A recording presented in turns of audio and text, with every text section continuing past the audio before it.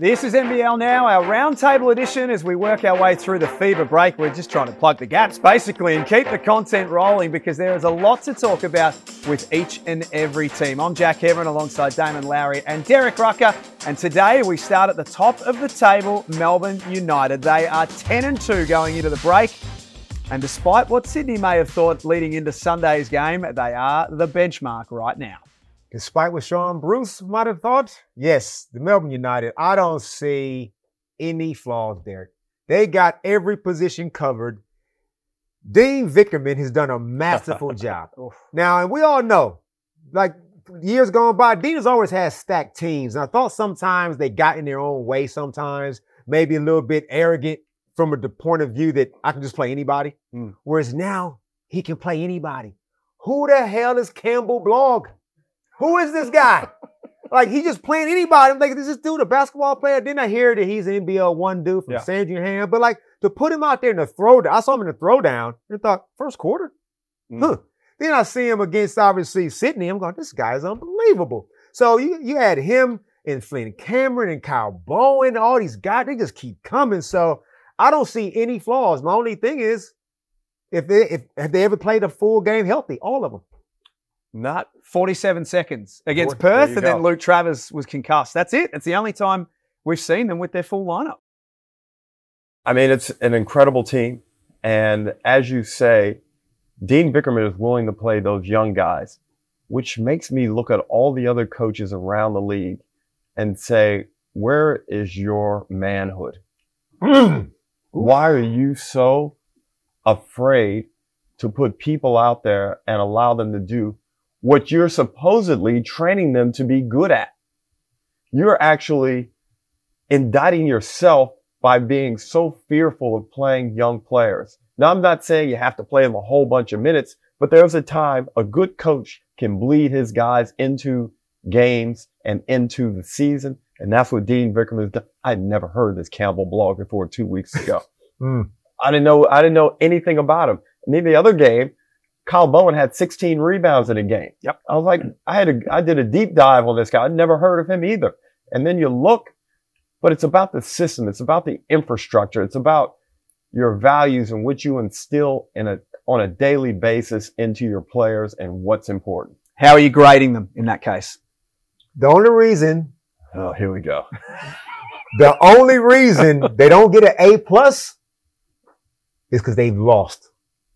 They've lost a couple games. That's the only reason. But this team got a rock solid A-, and they have a team ego that everybody buys in.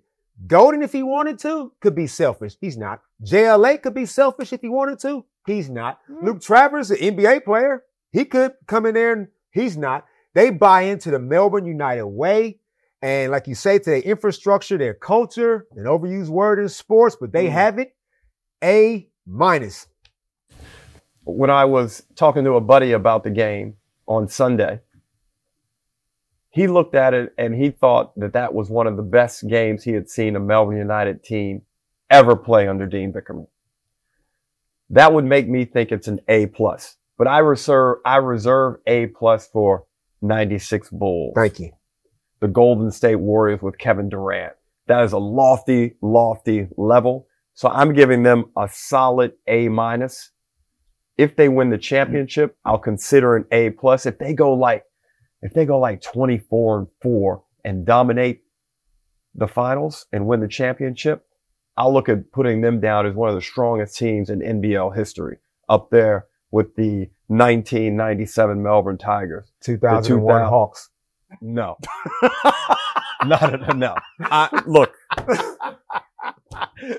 I'm trying to make a valuable point. Go ahead.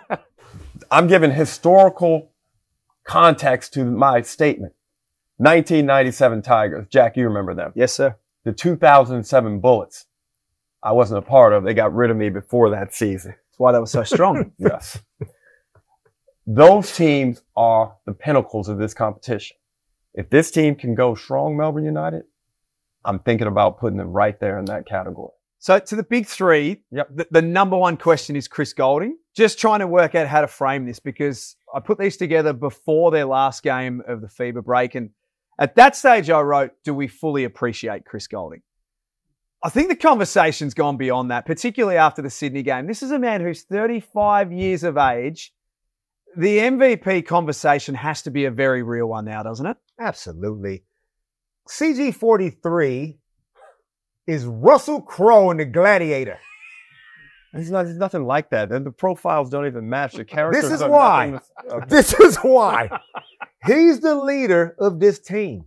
He's the one that even when they got locked up, he galvanized the rest of the prisoners to go out there and kick ass all throughout the Coliseum. That's Chris Goulding. John Cain Arena is the Coliseum, and CG43 is Russell Crowe. That movie, Aurelius Maximus, whatever his name was. That movie was full of violence. We're playing a skill sport. It's totally different. It's not even the same. I wish I could come up with something better. Hating on you, but CJ. What'd you call him? Gluteus Maximus? No, I didn't say Aurelius. Somebody look up Russell Crowe's name in Gladiator, because that's CG43. You get that man a stage, he will put the hurt on you. And no, I do agree with you, though, in terms of leading those troops. Sunday, they were done. They were cooked. Sydney with a strong lead throughout the first half. And even in the second half, it looked like they were still in control, but he willed. And I think, if you're talking about, come on over to my side.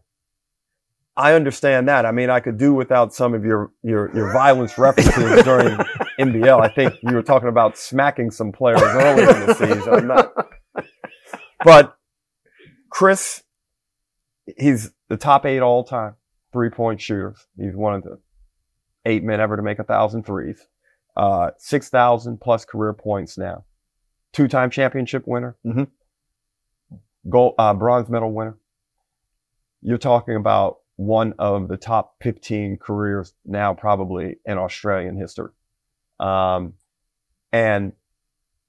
the showman in him, to come up big when it matters and to be able to, there's something special about being able to captivate an audience, not just any audience. A full John Cain Arena against Sydney. Like, I'm not sure in a regular season contest if it gets bigger than that. Are you not entertained? Seriously, I'm never doing this again with you. This is a one-off. I'm done after this. Just one on Goulding. Last 4 games, he's averaging 18 attempts a game.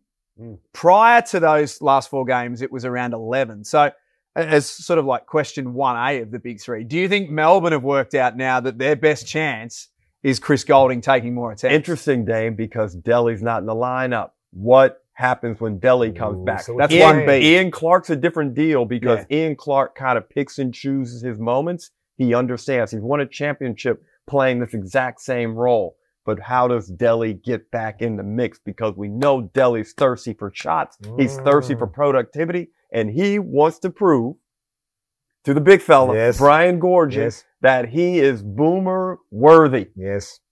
That's going to be the test right there. That's a good call. That is a good call because Shea Illy gets it. I saw Shea Illy, this Kings left Shea, this wide open. Shea didn't shoot it. He waited for Chris to come and get that handoff. He waited for him. Flynn Cameron, he knows Chris Goulding's working, trying to get him the ball. Ian Clark, obviously. Delhi, that is a great point, and can't wait to see how that unfolds. A couple of other quick ones then for the big 3. Ariel Hukporti, Kyle Bowen, Flynn Cameron. You mentioned Campbell Blogg. You've got Brad Newley sitting on the bench at the moment. And there are other players that we haven't mentioned coming off the bench. Is this the best bench in the NBL, Melbourne United's?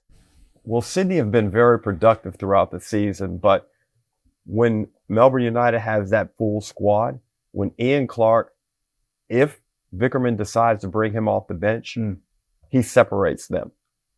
He's been so efficient this year. He's extremely intelligent. His versatility on the court and the number of roles that he can play is probably unmatched by any other bench player in the competition. But Hukporti hasn't looked good since that knee injury. And I think this little break will be really good for him to get himself rejuvenated. He looked really heavy-legged in the game against Sydney. I'm going to disagree with you. Their bench, Hukporti is also looking a little bit down because JLA is looking so good. So them two together, Hukporti got to take a little bit of a back seat. Yeah. But I got to look at the Sydney Kings, their bench. championship winners, Bruce, Glover, Noy, Galloway, Hunter, who's now a starter, but last year came off the bench. That bench got 2 championships. So I can't go past them as the best bench in the NBL, although in saying that, United are right there. It's a tough one. I mean, United did a number on them, and those Cameron came off the bench was really, really good. It's tough, but I would think those 2 teams right now, along though with Tasmania, they probably have the benches that really compete highly with each other. And question 3, and we've touched a bit on this with some other teams around their structure, and this is more an organisation question than a team question. Does this roster in NBL 24, does it reflect some of the learnings from last season? By their own admission, Melbourne said they didn't put together the right roster. Is this more of a Melbourne United and Dean Vickerman roster? I think it is, because they got the bases covered and they got the right kind of players. They don't have any knuckleheads. They don't have any loose cannons. Last year, they had a couple, an import who might have kind of been either way, up and down a little bit. This particular roster is full of high quality, good, high character players, unselfish players. Nobody's trying to be the best of anything. Just happy to do the right thing by the team and try to get a chip. Well, I think a perfect example of that is Tanner Krebs. Happy to do whatever is required, and a quality basketball player who's a professional. And, he sees his future as long-term here in Melbourne. And that type of person who's just not chopping and changing and looking to improve his stake beyond what's normal expectations, very valuable. To their positives, there's a lot of them. Their plus, in my opinion, is Dean Vickerman. He was probably one of the most inspired and motivated people in the whole competition this year. I think he had a point to prove coming back into this season. He realized last year was a disappointment. He made some mistakes, and now you can see what a motivated Vickerman looks like. The victories over Southeast Melbourne and then Sydney were 2 of the best of the year by any team, and they're sitting on top at 10-2. It's them, and then it's a whole bunch of other people, and there's a nice little stairway in between them. I agree. Team ego.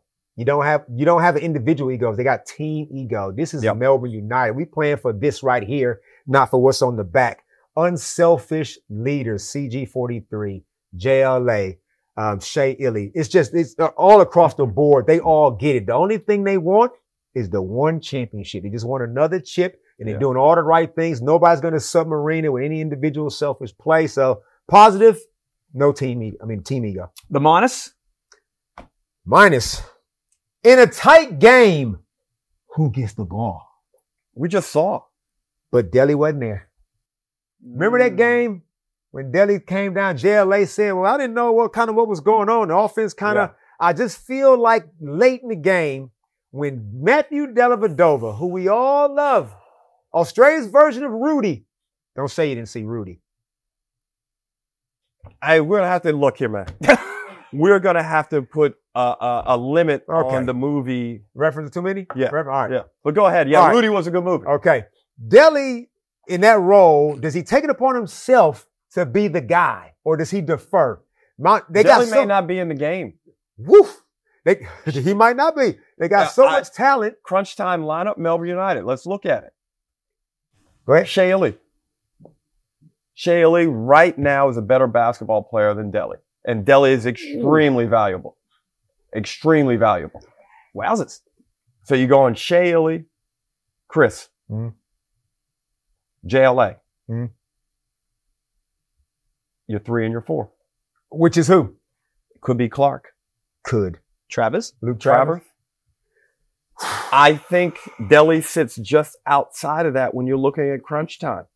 Now, and I'm saying just by standard, by default, that's what I'm looking at. Now, on a game-by-game scenario, maybe Delhi's going off. I'm letting him ride. I'm riding with Delhi. But if it's a 5 for 17 Delhi, you got to come down here because there's not that much separation defensively between Shea and Delhi to live with Delhi's lack of efficiency on the offensive end. It's an interesting point. Delhi's got some points to prove. He's coming for you next. Perimeter shooting, that's your biggest minus of the season, Ruck? It is. And again, we've got to point the finger at Shea Ely, Matthew Dellavedova. Those two guys have not shot the ball well from the three. Now, Golding, we know what he can do. I don't care about his numbers because when big moments come, he's going to be above 50%. And Ian Clark's a fantastic shooter of the ball. We know that Luke Travers is an improving three-point shooter. Shot it pretty well the other day against Sydney. But if you can tighten up on CG43 and Clark isn't healthy, then I think that's when they become vulnerable. So I'm keen to see if Illy and Delhi can knock down shots on a steady basis in the back half of the season. If they do, they're only going to lose one more game. To finish, in a word, are they finishing first? Yes. Yes. See me, amigo. I've no idea what he just said, but that's kind of been the story of this show with movie references and other languages, and we just nod half the time, don't we? Exactly. That's probably the best thing to do. Thanks for being with us. We'll catch you next time on NBL Now Roundtable Edition.